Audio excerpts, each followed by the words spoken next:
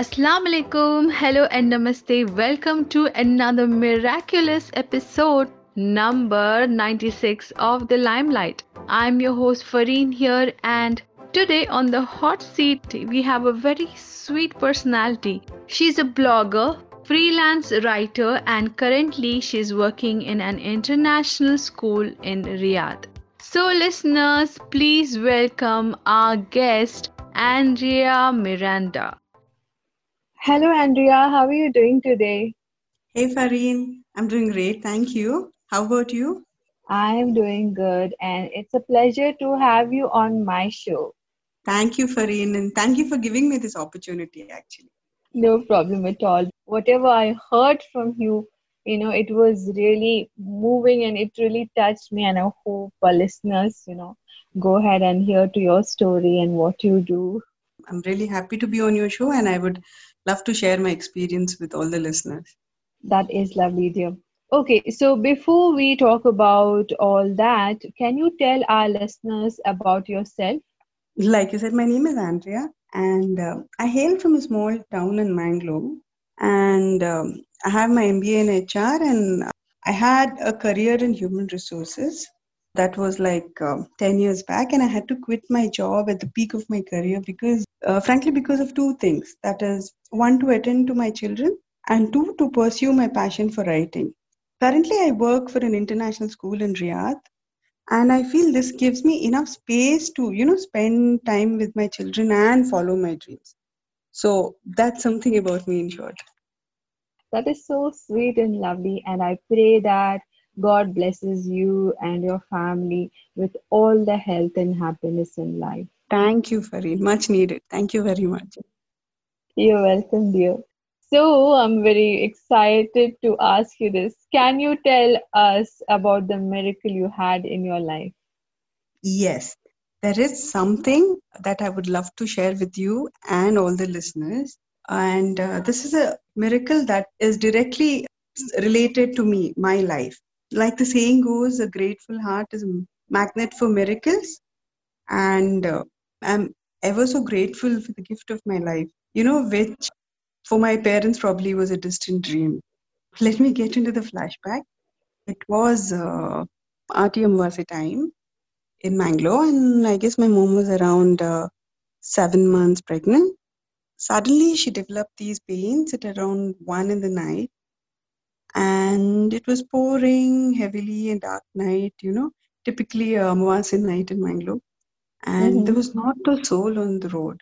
My mom stays in Urba in Mangalore, and the closest was the Butts nursing home, which was like 20 minutes walk from my home. So Mm-hmm. my mom tells me that she, along with my grandma, set to literally drag themselves to the hospital on foot in the midst of a thunderstorm, typically Oh my out of God. a scary movie. Yes. My mom tells me they had to cross the graveyard, Christian burial place. And my mom was Mm-hmm. telling me that she was very, very scared because there was not a soul and they had to cross Mm-hmm. this place. And Mm-hmm.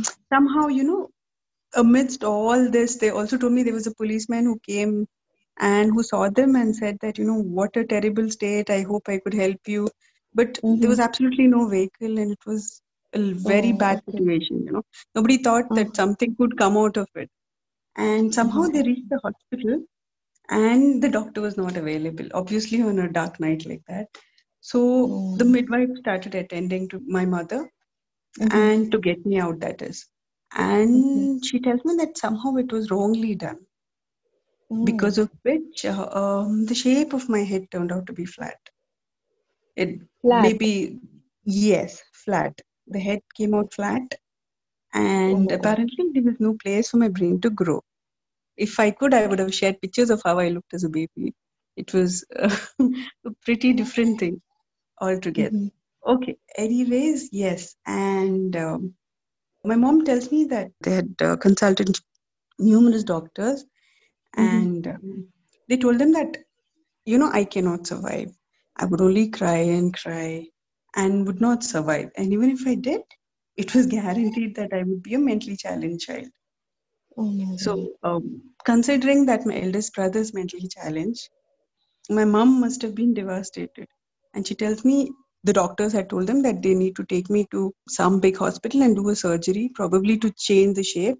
That would give me a 10 years gap. And she says all that she did was pray. There was nothing else done. She said, my mom, my grandmom, all that they only did was prayed and prayed and prayed for me. And today we're into my 30s as a professionally successful individual with two beautiful kids, a loving husband. I realized what a miracle my mom's prayer was. You know, when I meet people, when I go to my hometown and they look at me and they recognize me probably because of the shape of my head, how it was when I was a child. And, I hear the passing comments, oh, she's grown up to be this person, oh, this and that, she wouldn't have survived. How did it happen? I realized it was only due to my mom's prayers, nothing else. And it was a huge miracle. The miracle was only because of her prayers. And well, when people turn to look at my forehead, even now, and they tell it's of a different shape, it still has its difference. You can make out the forehead. The front part is a little flat and straight. So I say it's a trophy for the miracle called life, and that I won from God. This life I won from God, and there was nothing else on earth that could have saved me except for my mom's prayers and a miracle from God. So this is the wonderful miracle I wanted to share to you. Andrea, I must that was the miracle of your mom's and your grandmom's prayers, because I Yes. have heard but and also seen few miracles in life, and as they say, prayers can literally manifest things, and also faith in God. There was a saying, faith can move mountains. So you are a miracle child. God bless you, True. dear. It was indeed a miracle, and they never made me feel so. Even when I grew up, they treated me as somebody very precious, and probably that love and compassion and the desperate need arising from a mom's heart, that is what makes a child grow and, become somebody in life. And I can totally guarantee that. I'm a living example for that. Yes. Now, can you just tell me, you are working as a teacher now in Riyadh, and also you are freelance writer. How do you manage your work and things at home now that the kids are doing online schooling? Okay. Well, it's mostly imbalanced, and that's probably the best balance. Frankly speaking, I feel that children are a gift from God, and now that I have taken the responsibility, it's my complete duty to attend to them and their needs. It does take a lot out of me to like wake up at sunrise and get things ready, get done with, some fitness and start my work and then juggle through. But then, Mhm. end of the day, I am satisfied, and the peace that it gives me, that even through the struggles and the rough times, my children look up to me and I can be an ideal mother to them. At the same time, I am able to give the first half of my day to my work is a wonderful feeling. Also, not to forget, my husband has been equally participating in helping me with most of the things. So that is a very huge investment from his side, which has helped Mhm. me to carry on and pursue my work. And he is a great source of motivation as well, who keeps reminding me to go ahead and pursue my dreams. So all these things put together, it goes on, the balance, the imbalance, life, it Yes. moves on. Right. And the support what you're getting, the Yes. motivation also is very important. Right. Yes, he definitely keeps me motivated all the time. Okay, after all these serious questions, I have a fun segment for you. It is called the rapid fire round. All right. Okay, and I will be asking you three random questions which you can answer in one word or a sentence. Okay, Okay. Okay. so my first question is, what is that one thing in your bucket list which is like, still to do? Okay, I've always wanted to ride an Enfield. Tried a couple of Hmm. times and fallen off. And Okay. I would definitely want to ride an Enfield. That is like a big thing on my bucket list. Wow. Well, you will do someday. Yes, I'm so Inshallah. sure. Let's hope so. Inshallah, yes. Okay. So, who is your superhero? My superhero would be my mom's elder sister. She's unmarried, and at that time, she was only source who got all the five sisters married and stood for them. And when my mom and dad were abroad, she's been there for me.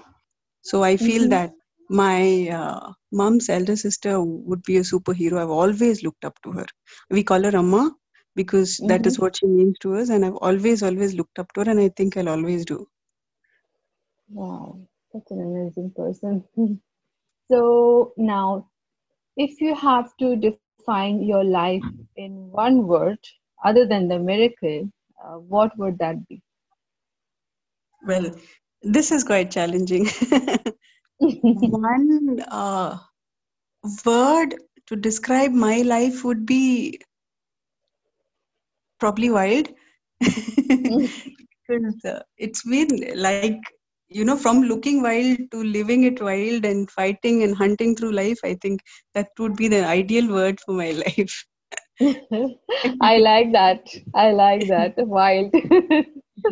That is That's good. how it's been. So, Yes. I mean, it should be. Life should not be like the plain same old thing. Wild, adventurous, somewhere. yes, I Twists, think every step turns. has been that way for me, always. Yeah.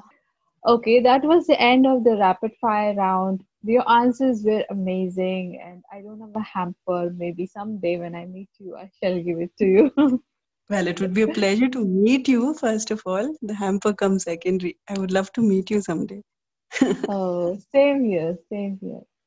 Okay, now we have finished the rapid fire round. We enter into the last segment of our show where we ask your advice for our listeners. Well, this comes from a part of my life, and something that I've learned is don't make assumptions.